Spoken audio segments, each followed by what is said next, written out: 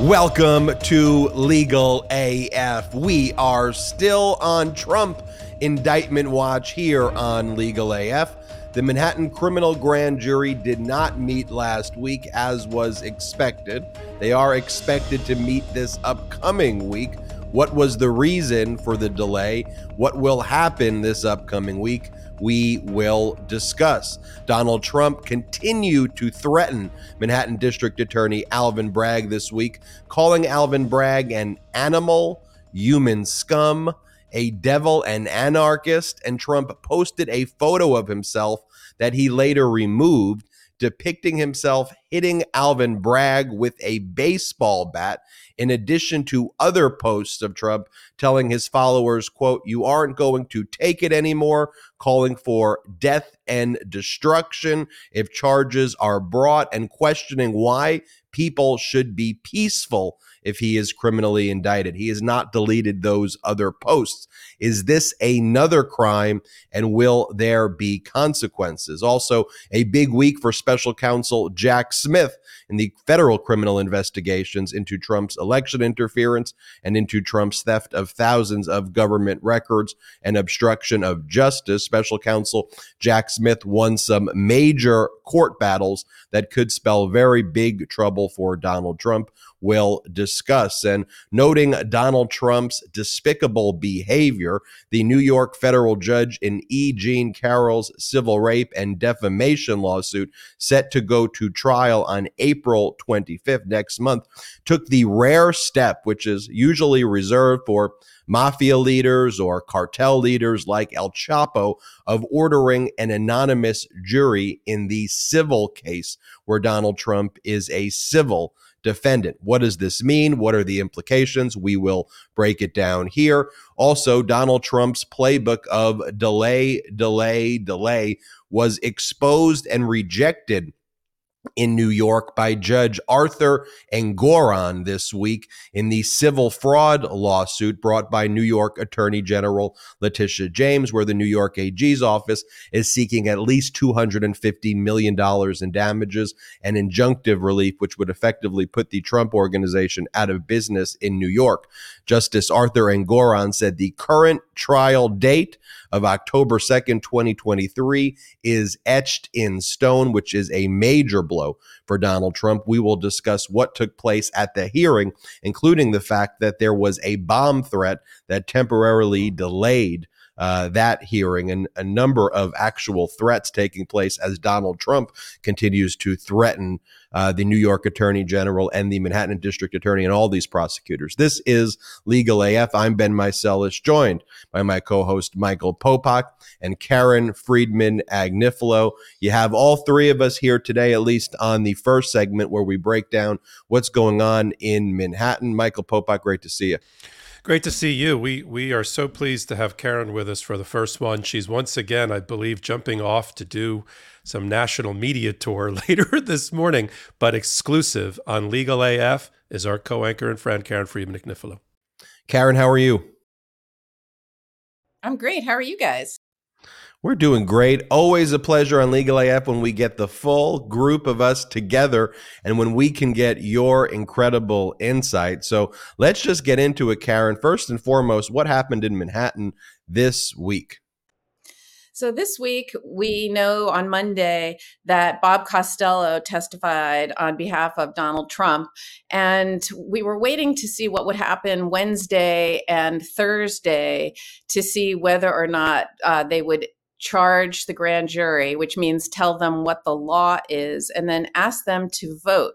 But that didn't happen. And so what's happening right now in Manhattan is whatever Bob Costello said, it wasn't a big surprise because, you know, what he was saying was that Michael Cohen is somebody who can't be trusted. He's a liar, you know, basically maligning Michael Cohen. But, you know, Michael Cohen was known to the district attorney's office. They know about his his prior convictions, and they know about his prior inconsistent statements. And so that was no surprise. But to the extent that there was anything that he said that resonated with the grand jurors, the DA's office is going to seriously consider the possibility of putting in what's called a rebuttal witness, or somebody who can rebut some of the specific things that Bob Costello said. Now, they're weighing whether they need it or not, because if he didn't make any big dent to their case, then you don't need to put someone in. But if he did, or they think it's something that's important to shore up, then they will put someone in. And who knows, it could be Michael Cohen again, or it could be someone else who can corroborate Michael Cohen, which I think would be the most powerful and impactful type of testimony. The other thing they could do is put in evidence that would show who Bob Costello is, right? And we know that he is very much connected to Trump and Giuliani, and he was all over the Mueller report. So, there are many different things that the DA's office will be weighing whether or not to present to the grand jury. Now, they meet on Monday, Wednesdays, and Thursdays, and it's a special grand jury, which means it's a long-term investigation, and there's always one or two special grand juries going on at the DA's office. That is not unusual because the Manhattan DA's office does lots of long-term investigations that wouldn't fit into a normal grand jury, which sits for 2 or 4 weeks usually. So when you ask for a special grand jury, what you do is you apply to the court, and you ask the court to order, a new special grand jury, and you'll say it's for 4 months or 6 months or 18 months, whatever you think you need for your case. And normally it'll be for 1 or 2 or 3 cases that will be specified, or investigations is a better way of putting it than cases, that you specify in the order, because sometimes these investigations don't result in charges. Sometimes you gather information, you investigate a case, and you determine, although I thought there was a crime, there isn't a crime. So these special grand juries go on for long periods of time and hear more than one case. And that is what appears to be going on there as well. Not unusual. Again, like I said, that's business as usual. And, to those who thought that, well, the grand jury didn't meet, they were called off. Is that strange? What's going on? Are they having cold feet? These are all the grand jury by its nature, by law, is a secret proceeding. And so these are the things that go on every day at the DA's office that no one knows about and no one hears about. So although it looks unusual to the viewers who see, why didn't they call the grand jury? Why did they call it off? All the questions, it actually is not unusual to have these things happen. For example, you might have a rebuttal witness that you wanted to call on Wednesday, but that person was unavailable Wednesday and they weren't available till the next week. So you would not bring the grand jurors in for no reason. And you would say, okay, you don't need to come in. So that's what's been happening this week. In addition to that, we know that the Manhattan DA's office is coordinating with law enforcement about when would be a safe time to have Donald Trump surrender, because there are lots of considerations, right? There's the Secret Service. They will have opinions about how and when to bring Donald Trump into New York City, into the criminal courts building, and into court. And so they will, and of course, Donald Trump has a schedule, right? He's in Waco, Texas this weekend, having a rally, raising millions of dollars off of this, off of Alvin Bragg and all of the other criminal investigations that he is under. And so his schedule matters. The court's schedule matters. You ask the court, what are good days for you?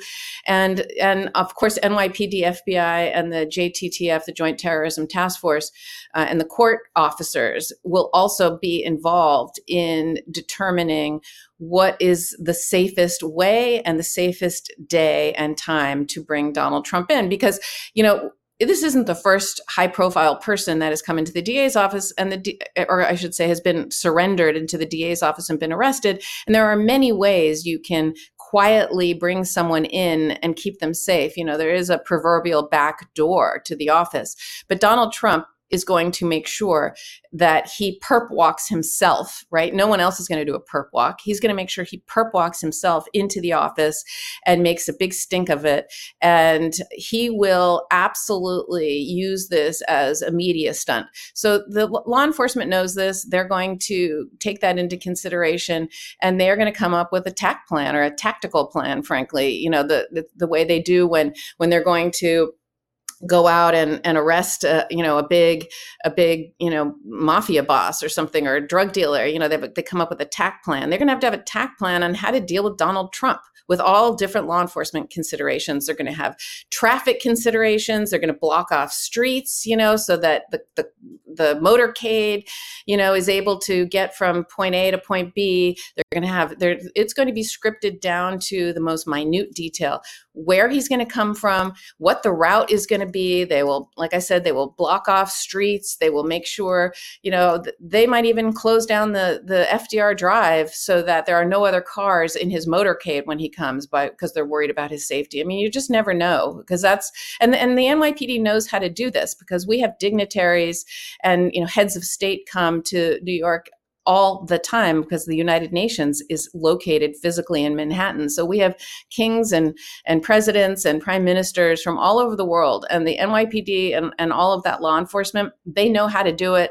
They keep everybody safe. They get, sitting presidents who come to New York, they get them in and out safely. So they can easily do this, but they are planning, right? It's a coordinated plan. And so one of the things that is happening, Alvin Bragg, as the head chief law enforcement officer in Manhattan, he is coordinating with law enforcement to determine when is the safest day to bring the indictment, because you want that indictment to be as close as possible to the surrender date, so that Donald Trump doesn't have too much time to whip up violence, chaos, destruction, which he is clearly trying to do. And so that takes us to where we are now, which is Donald Trump crossed a bright line this week. He has gone from his First Amendment right to free speech, which we all have. You have the First Amendment right to say whatever you want, essentially,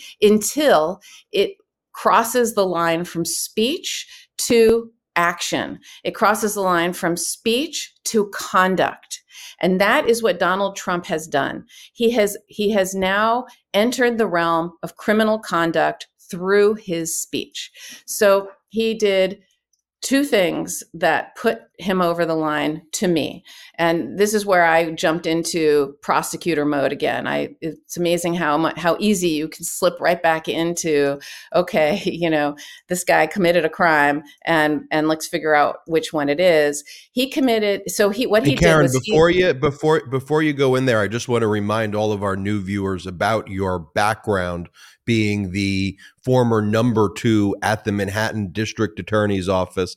You worked as a DA in the Manhattan District Attorney's Office for basically 30 years, and you were, and sometimes even the acting Manhattan District Attorney there, essentially the top position in the Manhattan District Attorney's Office, and you supervised essentially all of the lawyers there. So when you're talking right now about the charging decisions that you would make if you were in that office, I just want everyone to know that context. I'll throw it back to you. Thanks, Ben. Yeah, look, it's very much like I said, as a prosecutor, you're used to, defendants who act like trapped, a trapped animal who's panicked and they lash out, right? That happens all the time. They say terrible things, they do terrible things, and that will happen. But at a certain point, it crosses a line from speech to conduct. And that's what Donald Trump did this week. And he did it by doing two things. So number one, he posted a picture of him holding a baseball bat next to Alvin Bragg's head. Okay. There is no doubt what he is doing there and what he is showing there. Okay. He is essentially threatening Alvin Bragg with a baseball hat. And what will his followers, what will they see that is? They will see that as a call to action. They will see that as a call to action to commit violence against Alvin Bragg. He also called him an animal. He called Alvin Bragg an animal, which is in my opinion, it's a racist comment where he's trying to whip up his white supremacist followers to kind of say, look at this black animal over here. We can't let him do this to you. And that's what he always does. He throws it back to them. He's like, they are trying to prevent you from having your president, and they are trying to put you in jail and hold you accountable. They're trying. He does that, and it's an us versus them. And by calling Alvin Bragg an animal, to me, again, that is just more of his call to action, call to violence to individuals. But what really put it over the edge was when you couple both of these things with his Truth Social post, where he said, he literally said that that by bringing this case, that there was that known that potential death and destruction in such a false charge could be catastrophic for our country. That is his way of calling for violence. That is his signal to say, cause death and destruction. He could just as easily have said, you know what? I can take this. This is a bullshit charge. I can take it like a man. I will go in and I will fight this like a man in court the way everybody else does, right? Instead, he is terrified and he is a coward. And so what does he want? He wants to whip his people up into death and destruction. And it's that language that has crossed over to a crime. And I think there are 3 potential crimes that he's committed. Unfortunately, they're only misdemeanors at this point, which I couldn't believe it. I had to ask all my smart wizards, legal wizards that I ask, and they all agree there's only misdemeanors. But there are 3 potential misdemeanors. And to me, the clearest one that he has committed is something called aggravated harassment in the first degree. And that's in violation of Penal Law Section 240.30, subdivision 1. And that reads basically that you communicate. Hold on, let me get the language up here. 240.30 subdivision 1 means that when you communicate with the person, it's likely to cause annoyance or alarm. And clearly that is what he has done here. He's causing annoyance and alarm, right? So that's, to me, a clear violation of that statute. But the statute that I like the most for this is inciting a riot in violation of New York Penal Law Section 240.08. And a person is guilty of inciting a riot when he urges 10 or more people to engage in tumultuous and violent conduct of a kind likely to create public alarm. And the reason I think this is a good charge is there's a concept in the law called Molyneux, and that is something that normally when you bring evidence of a crime, you're not allowed to bring in evidence of other bad acts that you've committed or other uncharged or charged crimes, because the defense attorney would say that you're using that to show that he has a propensity to commit a crime, and obviously that can be overly prejudicial, right? That can be overly prejudicial because just because you did it before doesn't mean you did it here. And so most of the time you cannot bring in prior bad acts evidence unless it's to show motive or intent or modus operandi, like the same MO, similar pattern. There are different exceptions to that. And that's what the Molyneux rule is. It allows you to, that's based on a case, where Molyneux is the name of the case. And so that's why it's called that. And it's MOLINEAUX, or it's spelled like that for anyone who wants to look it up. And so I would argue that I would try to Molyneux in Jan 6, okay? Because there he could have easily called for peaceful protesting, but he didn't, right? He instead, brought everyone on the ellipse, and he told everyone to come and march, and there, and it will be crazy, and all the language he used there, that was a clear, stand by, stand back and stand by, all the language that he uses, that is a clear indication to his followers to incite violence. He knows what his words do, and I would use that against him to show his intent. I would use that to show his intent. When he said there will be death and destruction, he intends to send a signal to his followers to create mayhem. And that is what I think he's doing here. And so that is the second crime that I would want to use. And again, like I said, I would use Jan 6 as evidence of that. And then the third crime that I think is a possibility here is Penal Law Section 195.05, obstructing governmental administration in the second degree. And I want to give Professor Popok credit for coming up with this one. He came up with this one yesterday, and he said, "What about this crime?" And I dismissed it pretty quickly, saying no, because that's not when it's usually charged. When it's usually charged when people, because the law requires some kind of physical action, like, so if you've got protesters, peaceful protesters, for example, who refuse to leave a particular area and just sit down, the law won't let you charge those individuals. They have to actually fight back or handcuff themselves. They have to do some kind of physical action to be charged. And so at first I thought that doesn't apply here because Donald Trump didn't do anything physical. But then I reread it, and it says, obstruction governmental administration in the second degree, when he intentionally obstructs or perverts the administration of law or other governmental function, or attempts to prevent a public servant from performing an official duty, like Alvin Bragg from bringing a case, by means of intimidation.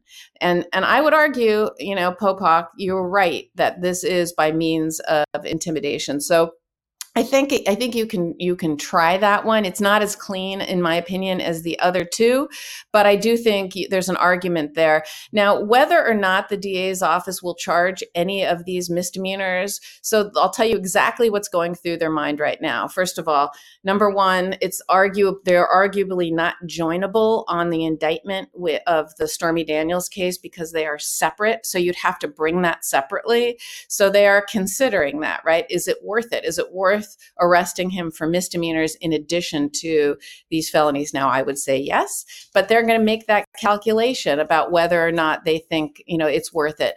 The other thing, because like I said, they're not joinable, or they'd be severable. If they were joined, you could sever them. But the other thing they're thinking about, like I said, is it worth it? Is it worth bringing these misdemeanors? Again, I would say yes, it is, but we will see. But I guarantee, based on this conduct, they are considering it right now. And that's what they are doing. It also goes to why they are considering bringing the indictment much closer in time to when the surrender is, because you have to factor public safety into this, not that they're being intimidated or bullied, but they have an obligation to protect the American people and to protect, because who knows where he's going to create mayhem. It could be in Florida, right? He could say, I'm surrendering. Of course I'll agree to surrender.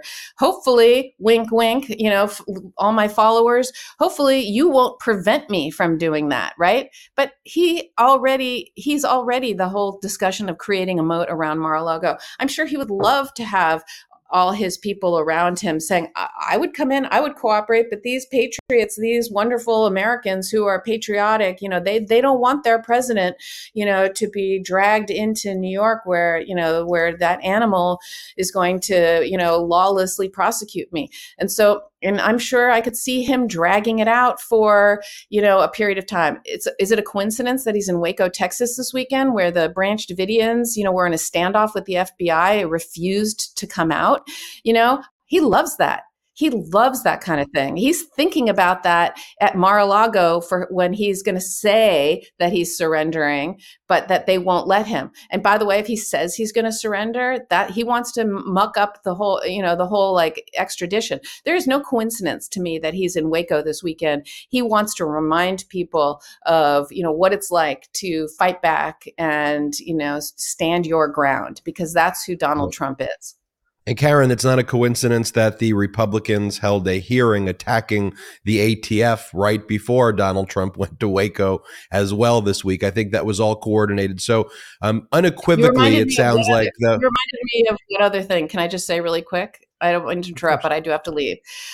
Really quick, the other thing that happened this week is the House Republicans sent a letter to Alvin Bragg basically saying, we're going to hold a hearing. You must come in, and we want a hearing about this case and any other federal funding that you have, which and Alvin Bragg's excellent general counsel Leslie Dubeck wrote a 3-page letter, basically telling them that this is unprecedented, this is lawless, you have no right. First of all, there's a concept called federalism. You have no right to come and ask us about what we are doing here. And this is a pending case, and it's a political stunt. And so they're fighting back hard on that, which they should. It is unprecedented. DOJ doesn't come in and talk about pending investigations or pending cases. That is not appropriate. And that is not an appropriate separation of powers. And it actually could jeopardize a case. So that's the other thing that's Karen, if you're leading the office, you would charge Donald Trump for these additional crimes? 100%. Michael you know Popak? what? Because you have to stop this madness. It's one thing to disagree about issues, right? But when you are inciting violence, which is exactly what he's doing here, and threatening a prosecutor, the rule of law matters. Committing a crime matters. And at a certain point, you have to, enough is enough. This has become normalized. We have become, I listen to, political commentators who I actually really respect, who are going on some of these, these news shows saying, why this case? Why is this case going? It's not that serious. The other cases are more serious. Yes, the other cases are more serious than the Stormy Daniels case, but think about it. How can anyone say this is not a serious case? This case, okay, when you think about it, why did he pay Stormy Daniels off and then hide it? Because it was the first time he tried to influence a presidential election, right? He tried later, 4 years later, on Jan 6, and with find me 11,780 votes and trying to stop Pence from counting the electoral votes. And that was a more obvious time when he tried to influence the election. But the first time he tried to influence a presidential election was when he made these payments. Number two, make no mistake, he made 11 payments where they falsified business records. He wrote in there that it was for a legal retainer, which it was not. He did that while sitting in the Oval Office. We had a sitting president committing a crime 11 times that we know of, right while he was trying to be president of the United States, committing a crime. And he says, because I didn't want Melania to find out. Well, I'm sorry, when was the last time Melania Trump looked at the books and records of the Trump Organization to see what payments were being made? That is a ridiculous defense. So anyone who tries to say this is not a serious case, in my opinion, this is an extremely serious case, and it is worth bringing. It needs to be brought, and he needs to be stopped and held accountable for his violent, irresponsible actions. And Karen, you charge him for the threats as well. In addition to the Stormy Daniels felony, you'd also charge him for the threats that we've been talking about with his posts? Yes, I would. All right, I got to hear from Popak's take. Popak has been anxiously waiting to share his take. We will share Popak's take right after these messages. And thank you so much, Karen Friedman-Agnifilo, for sharing with us your truly excellent expertise. There's no one in the world who knows more than you about this topic, and also letting us know what your decision would be when you were leading that office. We'll be right back after these quick messages. This is Michael Popak from Legal AF. If you're like me, you understand the pains of choosing what to wear. Let's face it, most clothes are uncomfortable, or too tight, or are never actually the size you really are. Not to mention the annoyance of trying to put a good outfit together. And when you do have a good fit, you can only wear it for a few hours before you have an important meeting or dinner, and then you got to change all over again. Everyone wants to dress the best and look good at all times because, frankly, it's a confidence booster. So here's the deal. Men's closets were due for a radical reinvention, and Rhone stepped up to the challenge. Rhone's commuter collection is the most comfortable, breathable, and flexible set of products known to man. And here's why. Rhone helps you get ready for any occasion with the commuter collection, which offers the world's most comfortable pants, dress shirts, 1/4 zips, and polos. You never have to worry about what to wear when you have the Rhone commuter collection. Rhone's comfortable 4-way stretch fabric provides breathability and flexibility that leaves you free to enjoy whatever life throws your way, from your commute to work to your 18 holes of golf. It's time to feel confident without the hassle. With Rhone's wrinkle release technology, wrinkles disappear as you stretch and wear the products. It's that easy. And with its Gold Fusion anti-odor technology, you'll be smelling fresh and clean all day long. And on top of that, Rhone is 100% machine washable, so you can ditch the dry cleaner altogether. I absolutely love Rhone. As you can see, this has truly become my go-to commuter fit and on the Legal AF podcast recordings. We're on the move a lot, whether it's jumping from meeting to meeting or catching a flight or an important dinner.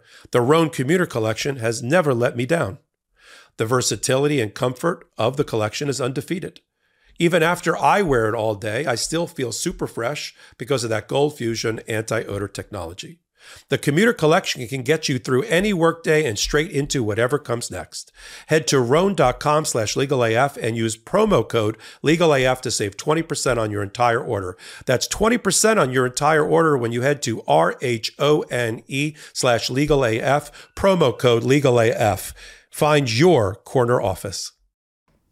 Michael Popok. Doing Michael Popok with the read. So Popok, I want to hear your take on what's going on in the Manhattan District Attorney's investigation, the grand jury, specifically also, though, about Donald Trump's recent threats and if you think those constitute crimes. And then why don't we just hear from you, go right after that, because it's been a big week for special counsel Jack Smith in the federal investigation. So would want to have your take on both, Popok. Yeah, let's start with the Manhattan DA. You've got a future criminal defendant in Donald Trump who has become virtually unhinged on social media. Let's just remind everybody. He frequently attacks judges. He's attacked Beryl Howell, who we're going to talk about next, in the D.C. Circuit Court. He's attacked Judge Engoron, who we're going to talk about with the New York Attorney General case. He's attacked Judge Middlebrooks in Miami, who ruled against him and fined him in a series of cases he brought against Hillary Clinton. He's attacked Judge Carter in the Central District of California, who found it was more likely than not that he committed a crime, as Judge Beryl Howell also has. He's attacked jurors and grand jurors in Georgia. He's attacked jurors in the Michael Stone investigation and prosecution. He's gone after the Department of Justice and attacked Jack Smith, Merrick Garland, Mueller before them, and he's gone after prosecutors and other people in law enforcement like Letitia James, Fani Willis, and now Alvin Bragg. And I agree with, that's a long list, and I agree with our co-anchor, Karen, that at some point it crosses the line. When he chose in his social media to take a photo of him, I think it's a real photo of him swinging a baseball bat when he was in the White House and putting it directly next to Alvin Bragg's head. In the context, and there it is, in the context and in the stream of his other posts in which he used racist tropes that are straight out of Birth of a Nation, straight out of, probably the most virulent movie ever made, A Birth of a Nation, when you call a black prosecutor a degenerate sociopath. Those are code words that are usually used against black men historically. When he ties him to George Soros in an anti-Semitic attack also, saying that he's a Soros-backed. People are mimicking Donald Trump like DeSantis. They don't even understand what they are mimicking and the vocabulary that they are using. It is racist. It is anti-Semitic. It's an attempt to create to call Alvin Bragg the other in order to justify him being beaten and attacked. And Alvin Bragg got an assassination letter with a white powder in it 2 days ago. That is one that we've heard about. I'm sure there are others. And when we first saw this article that Salty, our producer, was putting up here, we only heard about the powder and a quote-unquote threat. We know now the threat was an assassination threat to kill him, to kill Alvin Bragg. This will not be the first. New York City and the NYPD is on high alert from last week all the way through the coming week, where we think the indictment is finally going to come out about Donald Trump. Donald Trump continues to have his social media backfire on him and used by judges and prosecutors against him, and he has no one to blame but himself. We're going to talk about Judge Kaplan in making a decision to keep the jury anonymous for their own protection in the E. Jean Carroll case. That's based on social media posts that even predated the one that we're showing here about his proposed attack on Alvin Bragg with a baseball bat. That was based on other things that he said earlier in the week about the indictment that the federal judge pointed to as the rationale for having an anonymous jury. So when you tie all this together, this attempt to, let's just call it for what it is, lynch a black man who is a prosecutor. And that's the other thing. Most of the prosecutors and law enforcement he goes after happen to be black. And to give himself cover for doing so, he calls them racist, of course, not understanding how racism works, calls them racist because they're going after him, I guess, because he's a white Republican former president, as opposed to somebody who commits crimes. So I agree with Karen. I don't think, it's going to take a lot of gumption for Alvin Bragg to look the other way and allow this line crossing, as Karen called it, with the baseball bat next to his head. Because it's not just Donald Trump now. It's Donald Trump in the future. It's others worse than Donald Trump that think they can get away with threatening law enforcement on the front page of their social media and get away with it. It rises to the level of crime. It's now going to be up to Alvin Bragg to decide whether, in addition to Stormy Daniels, he's going to take on Donald Trump and the MAGA world and charge a crime that just got committed. So that's where we are. I think everything else we've covered. Ben, what else do you got to say about Manhattan DA and what's happening? Those posts made by Donald Trump that we've just talked about on social media, I think can also be used by special counsel Jack Smith in the election interference case. Now, when we're talking about the January 6th insurrection, what took place on January 6th, when Donald Trump tries to say, I never said death and destruction, you can now point to these other posts as well as part of a pattern and practice of what he was actually calling for as well. So I think in addition to potentially now being another crime that can be charged by the Manhattan District Attorney's Office, this is an exhibit that's going to be used by special counsel Jack Smith. And special counsel Jack Smith is on the proverbial roll week after week after week, winning major court battles. And so I want to hear from you about some of these major court battles that Jack Smith was in, some of the major court victories that he had. It's been a busy week for Jack Smith. Popok. Yeah, it's been a tremendously productive week, blowing all giant holes in the battleship of Donald Trump's defense and his likely indictment by Jack Smith in at least one, if not all three, grand juries. Beryl Howell is the gift that keeps on giving, even in her final days of being, literally final day in her 7-year term of being the chief judge of the D.C. Circuit Court overseeing all things grand jury. She didn't give, Jack Smith earned, I want to rephrase that. Jack Smith and the Department of Justice earned major victories about key witnesses that are now going to be, or already have, as of this recording today on Saturday, testified, brought back to the grand jury, provided documents, and continued more evidence against Donald Trump. Let's start with Evan Corcoran. Evan Corcoran is up to his eyeballs in possible criminal prosecution himself, but on the issue of whether he can use the attorney-client privilege to prevent testimony, That was answered earlier. It was answered on Thursday it was answered on Tuesday, the prior week, by Beryl Howell.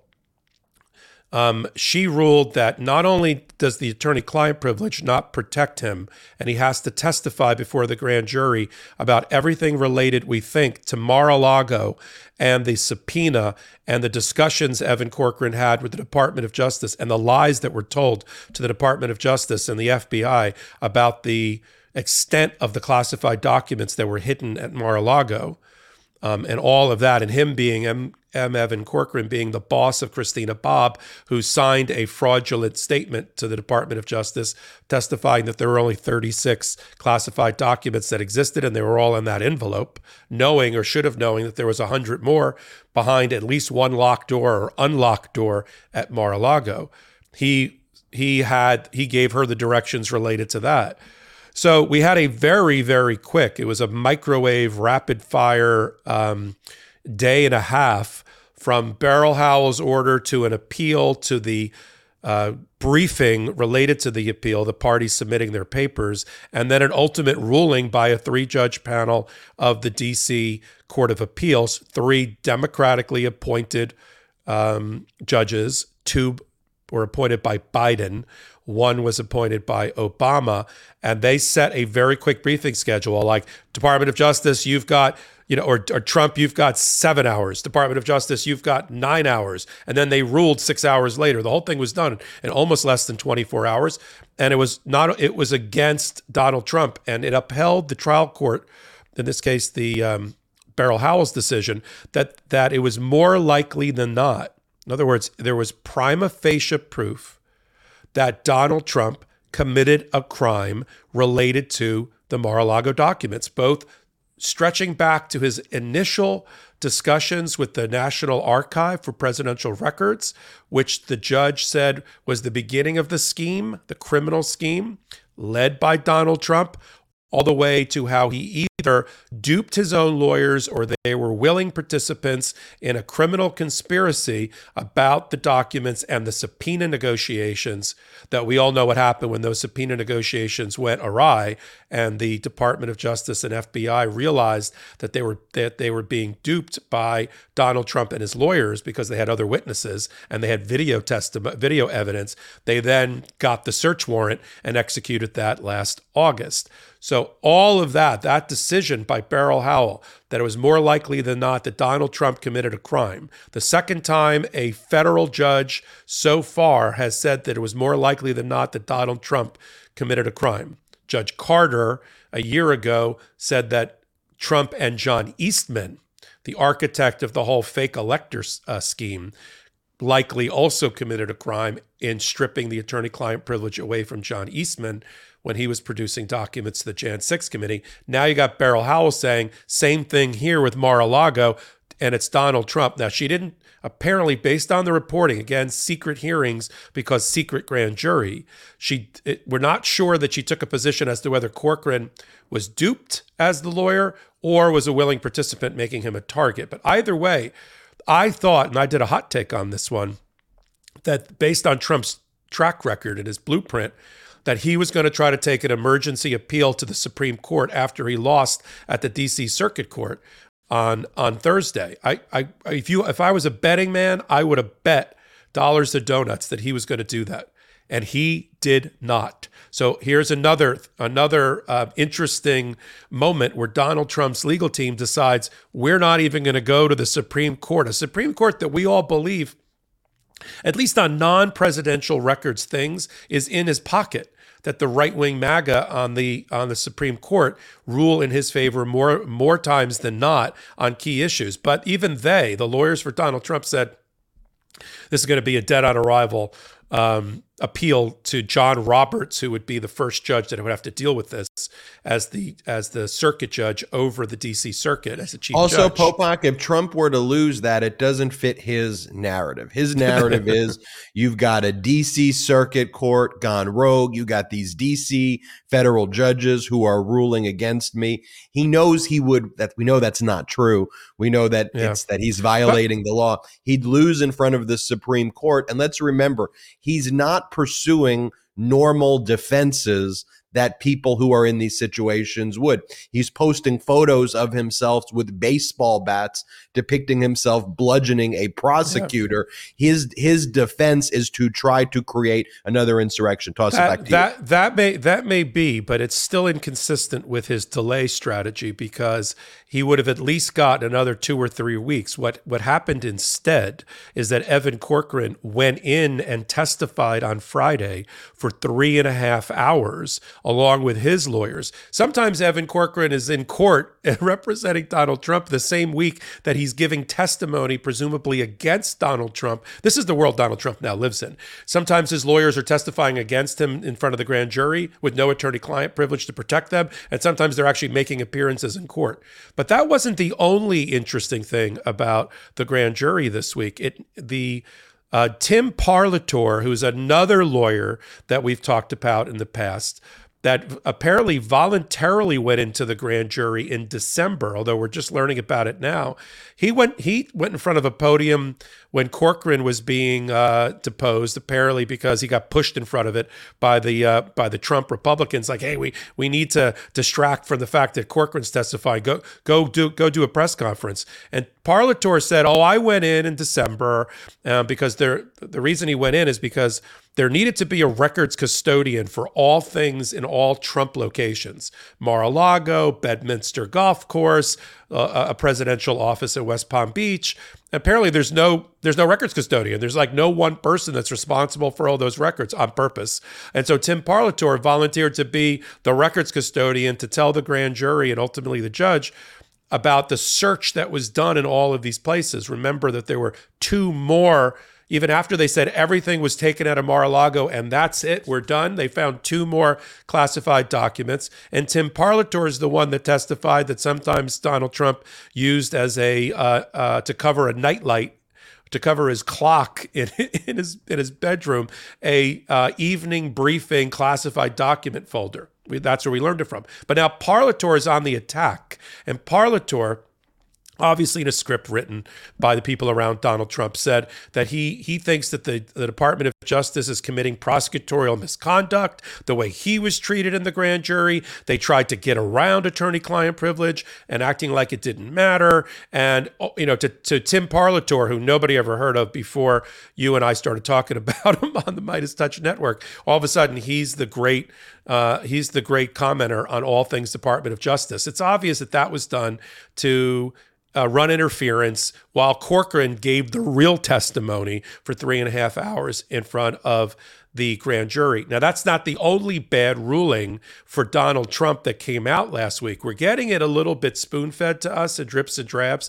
Some people might say, well, if it happened last week, why are we just hearing about it now? Because, again, secret proceedings, and we're getting reporting based on, people talking to people involved. And what now has come out is that another Beryl Howell final moments ruling before she left the position as chief judge. Don't worry, she's still a judge on the D.C. Circuit Court. She's still handling cases like the Giuliani defamation case brought by the 2 Georgia election workers, a mother and daughter.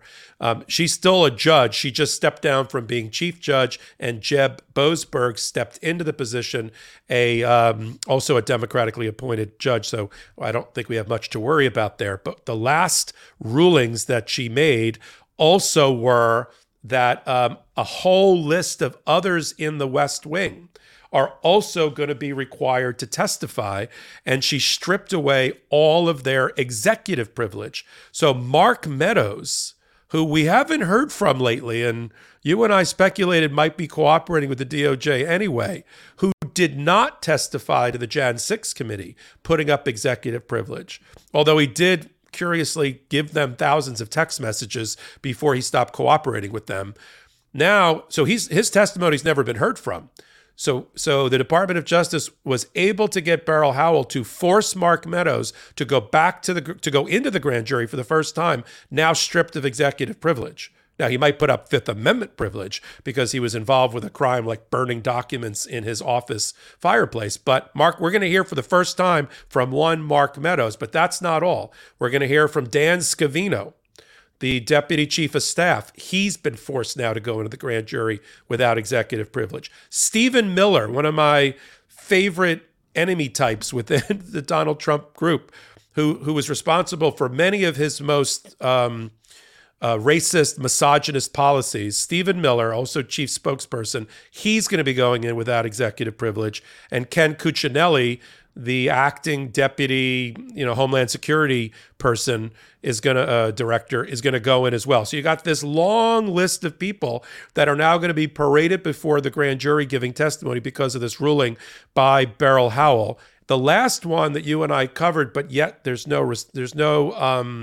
wasn't able to get wrapped up under Beryl Howell's tenure, is Mike Pence. Mike Pence continues to argue that he's covered by either speech and debate immunity because he stands there with the gavel for a few minutes while he asks the clerk of the House and the Senate to give him the electoral count, and therefore he's a make-believe senator that has speech and debate. But nobody cares about what happened on the floor at that moment. They only care about all the other stuff when he was vice president and dealing with Donald Trump and almost getting hanged. So that's not covered by immunity. But that fight over speech and debate, which I think is a dead bang loser based on prior rulings, including the Northern District of Georgia about Lindsey Graham, and all of that's going to be decided by Jeb Boasberg, who you and I are now going to talk a lot about, like we used to talk about Beryl Howell, because he's the new chief judge as of, I think, Monday of the D.C. Circuit Court. So he's now responsible and takes over on all of those grand juries. So his decision about Mike Pence is the one that you and I are going to follow.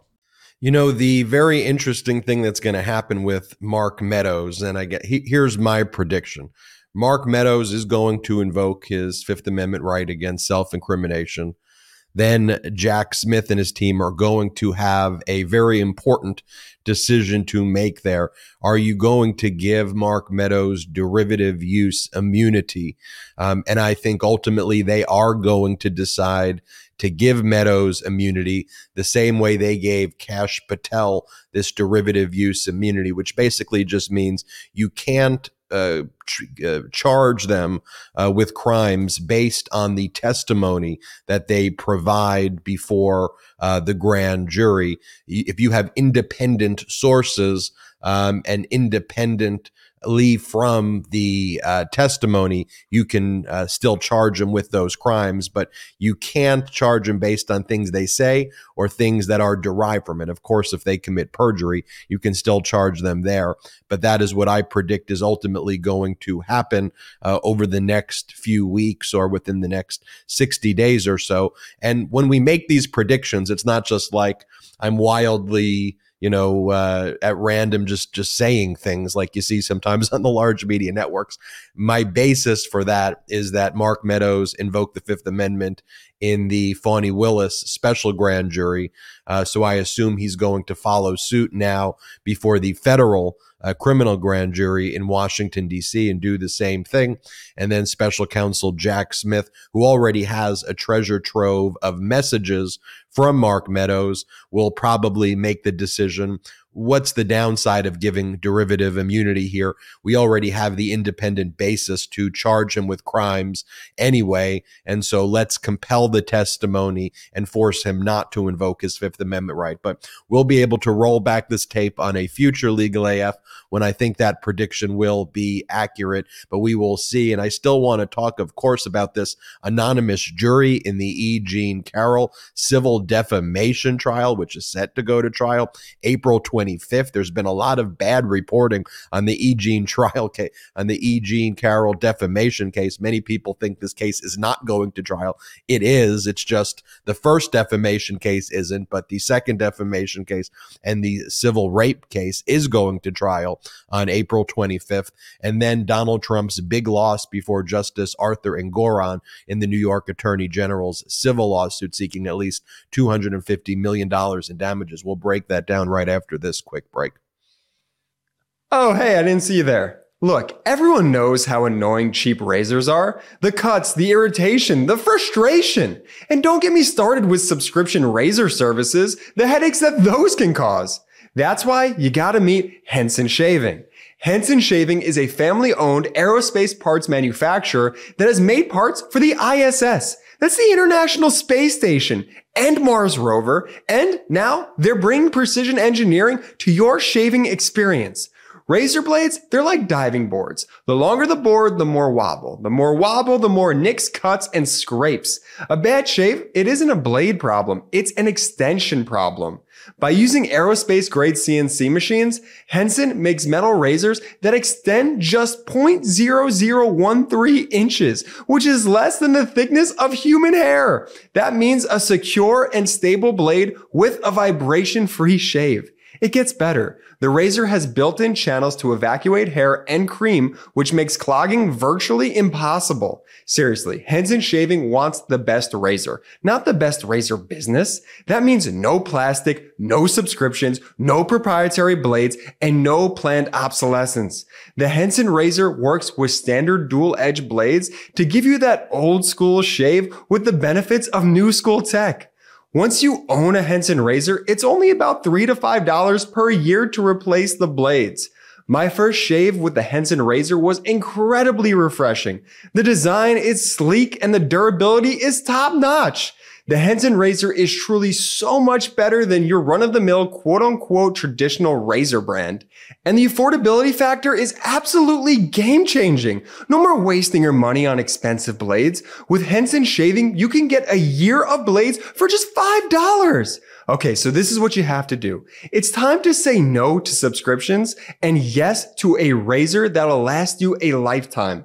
Visit hensonshaving.com/legalaf to pick up the razor for you and use our code LEGALAF and you'll get 2 years worth of blades free with your razor. Just make sure to add them to your cart. That's 100 free blades when you head to hensonshaving.com/legalaf and use code LEGALAF. And now back to the video. We are back here live on the weekend edition of Legal AF. Earlier in the show, we were joined by Karen Friedman Agnifilo, the former number 2 at the Manhattan District Attorney's Office. Now it's me and Popok. We've been breaking down topics such as the Manhattan District Attorney's criminal investigation. We've talked about updates in the special counsel Jack Smith, multiple criminal investigations and big wins there. This civil defamation and civil rape trial brought by E. Jean Carroll is going to trial on April 25th. To use the term by Justice Engoron, who's not the federal judge in that case, it's the judge in the New York State case. But I like Engoron's term, come hell or high water, or it's etched in stone, seems to also apply here to this federal case brought by E. Jean Carroll. And the federal judge there, not Engoron, it's Judge Lewis Kaplan from the Southern District of New York, made a rare ruling. I'd say it's big implications, but also rare, ordering an anonymous jury. Popok, what does this mean? Why did he order an anonymous jury? Yeah, we thought it was bad last week when the judge was considering whether to do the anonymous jury, which he did on his own. This was not by either side. This was the judge looking around the social media world, knowing the defendant that he had in front of him, knowing all the list of things that, you know, I did with you in the first segment, all the people and law enforcement, for instance, that Donald Trump has attacked, often violently in language, on his social media, knowing that, not having blinders on to who's in front of him, right? Justice is blind ultimately, but the judge isn't, and he knows who he's dealing with. And so he said, you know what, I got an idea. It's unusual, but I think we should keep the jury. It's their professions, their addresses, their identities, anonymous for their own protection. What do you guys think? Turning it over to the lawyers. And neither, this was interesting that came out after the reporting, neither Trump's lawyers, who apparently is either Alina Habba and or what I've now referred to as the translucent Joe Tacopina, because he's nowhere to be found. I can't see the guy. He's only on media. He's never on anything that he files in the case. They file in the case for Donald Trump, in this particular case, for E. Jean Carroll's civil rape case. You don't see Joe Tacopina's name, although the order that came out with Judge Kaplan, I'm going to talk about next, did have Joe Tacopina's name on it. But Those lawyers did not object. I would have. I would have at least tried to argue that it was unnecessary, that it was tainting the defense before they even stepped into the room, that it was putting into the mind of the jury that this was a bad guy and all of that. By the way, he is a bad guy. The jury does need to be protected, but I'm trying to make the argument for Donald Trump's lawyers. They didn't even make that argument. In fact, the only entities that opposed the judge's request for information about whether he should or shouldn't order the anonymous jury were two media entities, including Associated Press. So they were the only ones that said, no, we want to know who the jurors are. The rest, sort of laid down. Now, you'd think maybe what Trump's lawyers, and I may be giving them too much credit here, Ben, is that they didn't want an order from Judge Kaplan attacking their client before it even began. But if that was their thought, that's not what happened. So the judge entered his ruling, finding that there were proper grounds for an anonymous jury. And when he wrote his order, I'm just going to read a couple of lines from it. He says right in the first line of his order that Donald J. Trump is accused in this and a closely related civil case of having raped E. Jean Carroll in the mid-1990s and making public statements about that. Now, that's how it started. The order didn't get any better for Donald Trump as it went on because it talked about his own conduct, especially in social media, in which he has attacked judges, jurors, and others. So here's a judge that his people, the law clerks around him and himself, have gone and done their research. To quote Judge Kaplan in his order, it bears mention that Mr. Trump repeatedly has attacked courts, judges, various law enforcement officials, and other public officials, and even individual jurors in other matters, dropping a footnote to cross-reference all of that. Now, I'll remind everybody, that order that came out was before the Alvin Bragg baseball bat late night series of Truth Social tweets or whatever they are. So this is even before that. This would only reinforce and strengthen the judge's hands. So after going over all the bad things and misconduct that Donald Trump has done as the rationale for having an anonymous jury, the judge then set the conditions. And this jury, Ben, is going to be well protected by the U.S. Marshal Service. They are going to move as a group from the courtroom to the deliberation room where they hang out for a bit, to lunch together, all under the watchful eye of the U.S. Marshal, to their cars or their modes of transportation together, protected with like vans. So even though they're not going to be sequestered, which means the jury's not going to be put up in a hotel with no contact to the outside world, they're going to go home to their families and friends every night. But they are going to be protected, which I want to hear it from you, Ben. What do you think that does to the jury's psyche? I've dealt with juries for a long time. What do you think it does to the jury's psyche that they're being told that for your own protection, and they will be told this, they are going to be anonymous as to their professions, to their identity and otherwise from the moment they are selected and have to decide whether Donald Trump raped E. Jean Carroll? What do you think that does to their psyche? I think they will very quickly understand the seriousness and solemnity of the job which they have been picked to do. I think they will obviously have questions already in their mind. Well, this must be a very dangerous person if we're being provided this protection. And I'll just say this, why I think Donald Trump ultimately was okay with an anonymous jury. I think what he's hoping for is that there is a runaway juror, that there may be some Trumper who makes their way on this jury, and where that could normally be found, perhaps on someone's social media, if you know the identities of the jurors.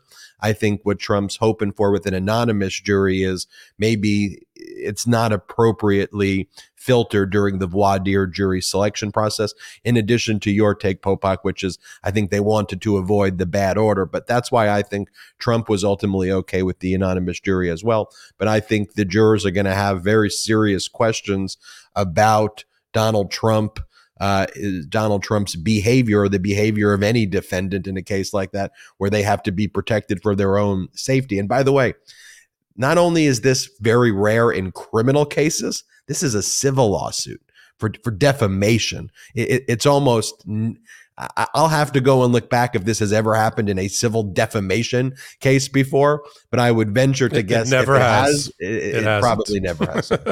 Now, let me mention one thing based on your, and I agree with you on the runaway jurors. This is not a criminal case. A lot of people are questioning me in social media, like, isn't rape criminal? Why aren't we in criminal court or a criminal process? Because the statute of limitations in New York ran on the criminal side. It's been extended now, but it doesn't help E. Jean Carroll because of when she claimed she was raped. But she did get the benefit of a new Adult Survivors Act statute passed by Governor Hochul, which gave a 1-year window to anyone who claims that they were sexually assaulted or abused, who are now adults, to be able to file a claim against their perpetrator. But you don't need, in a civil federal case, a unanimous jury the way you do in federal criminal. So he'd need more than one runaway juror because this is civil. She just has to get the vast majority of the jurors to go along with her case as presented by Roberta Kaplan. And you and I are going to have to follow who is going to be. I mean, I'm still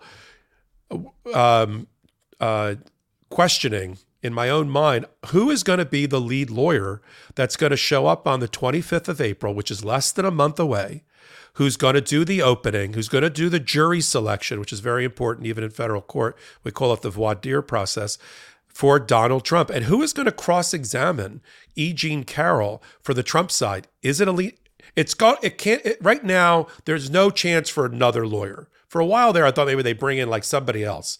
So it's got to be Joe Tacopina, should he decide to walk into the courtroom, or Alina Habba. You think it's Alina Habba that's going to be the lead trial lawyer in this case? I still think they try to bring in another lawyer to parachute in last minute, whether it's Jim Trusty or Christopher Keiss, the only people who are actually kind of real lawyers on the team.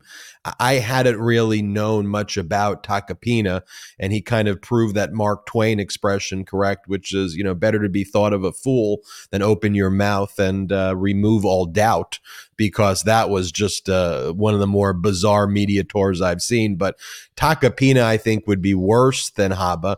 Habba doesn't know how to try a case.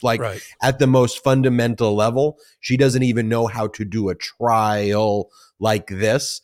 And frankly, I'm not sure Tacopina does, to be honest. That's right. And you've got a very well-experienced team in Roberta Kaplan's team. So it's going to be interesting, that case. And of course, we'll be covering it here on Legal AF. And then Popok, we got to get to, though, this topic because, Donald Trump's delay strategy here was rejected by Justice Arthur Engoron in a New York State Court.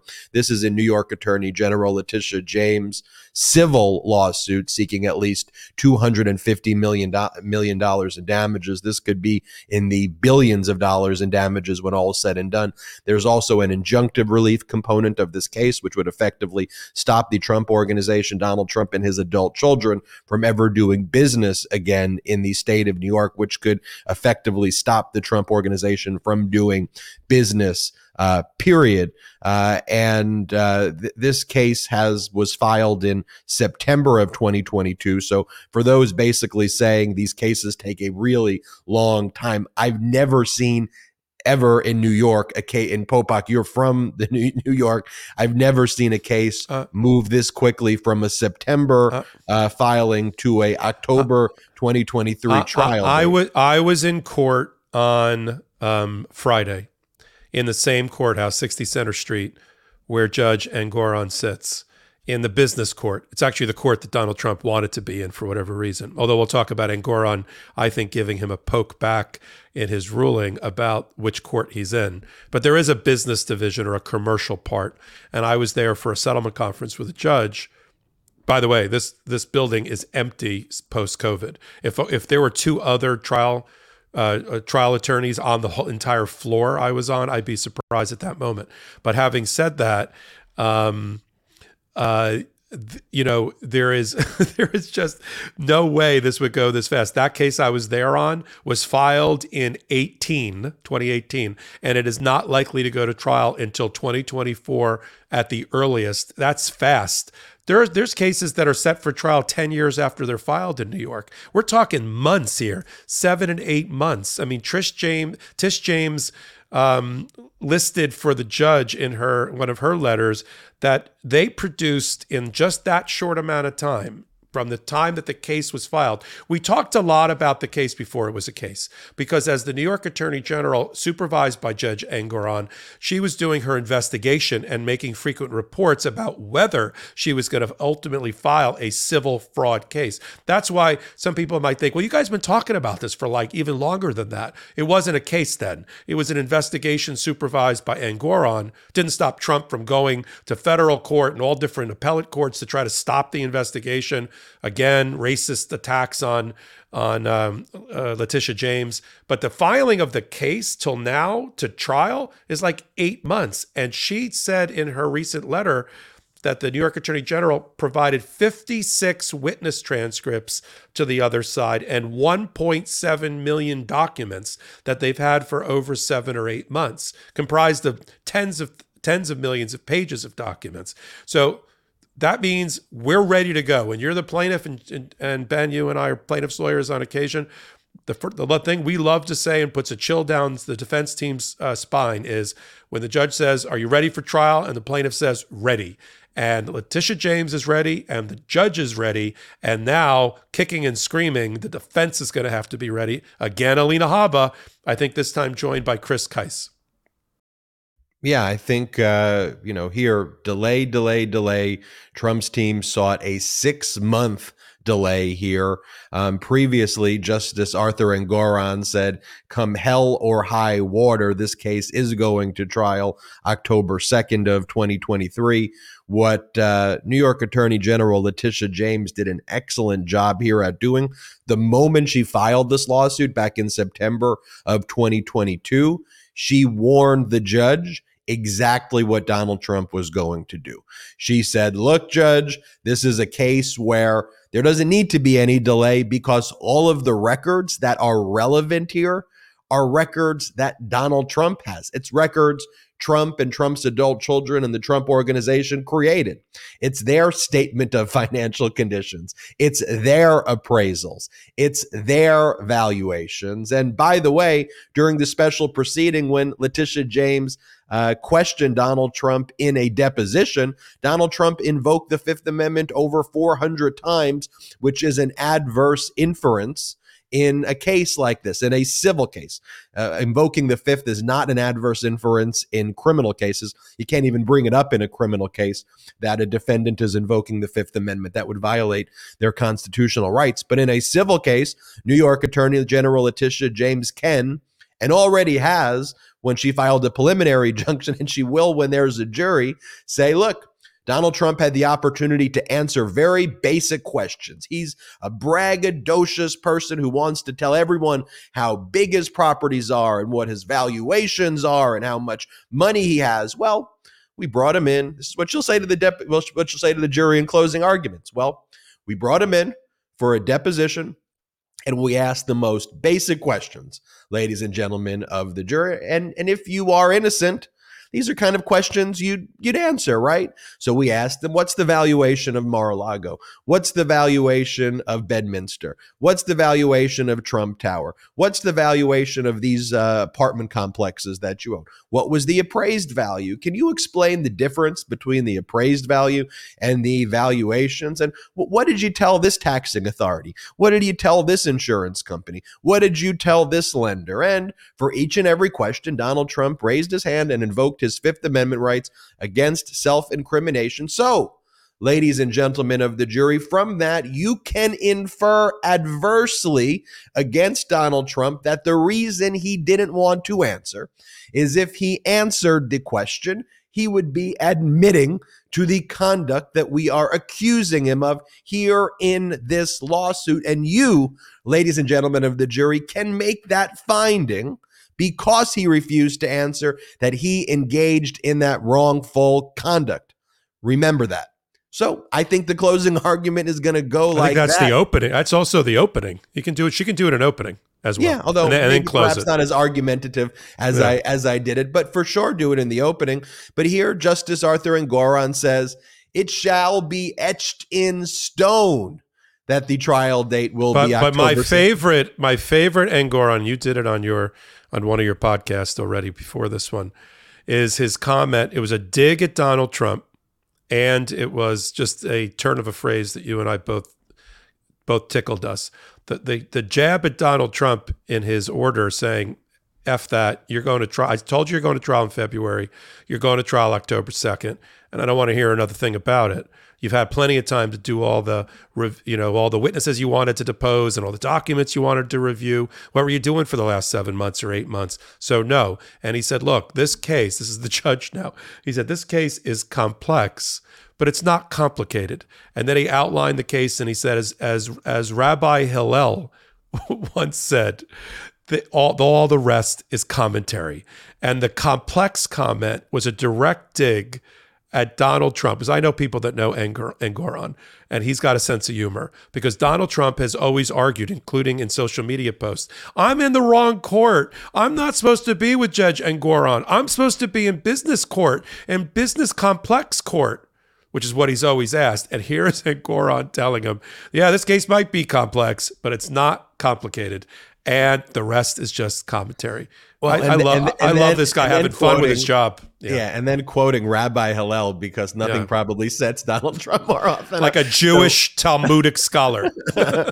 No, it was a good dig. But folks, that's what we have for you this week. Another busy week in our courts. Another week, though, where the wheels of justice moved in the right direction. I think we all had thought this week we'd probably get more of a substantive update on what was taking place within the Manhattan District Attorney grand jury's deliberative process. And while there was some big updates there, the bigger updates actually came from special counsel Jack Smith's investigation, the E. Jean Carroll order, what took place in Justice Arthur Engoron's court in the New York Attorney General's civil lawsuit, and Donald Trump not knowing the law of holes because he just keeps on digging and digging and digging with these posts where he likely committed more crimes. And I think it was a real important thing to have Karen Friedman Agnifilo,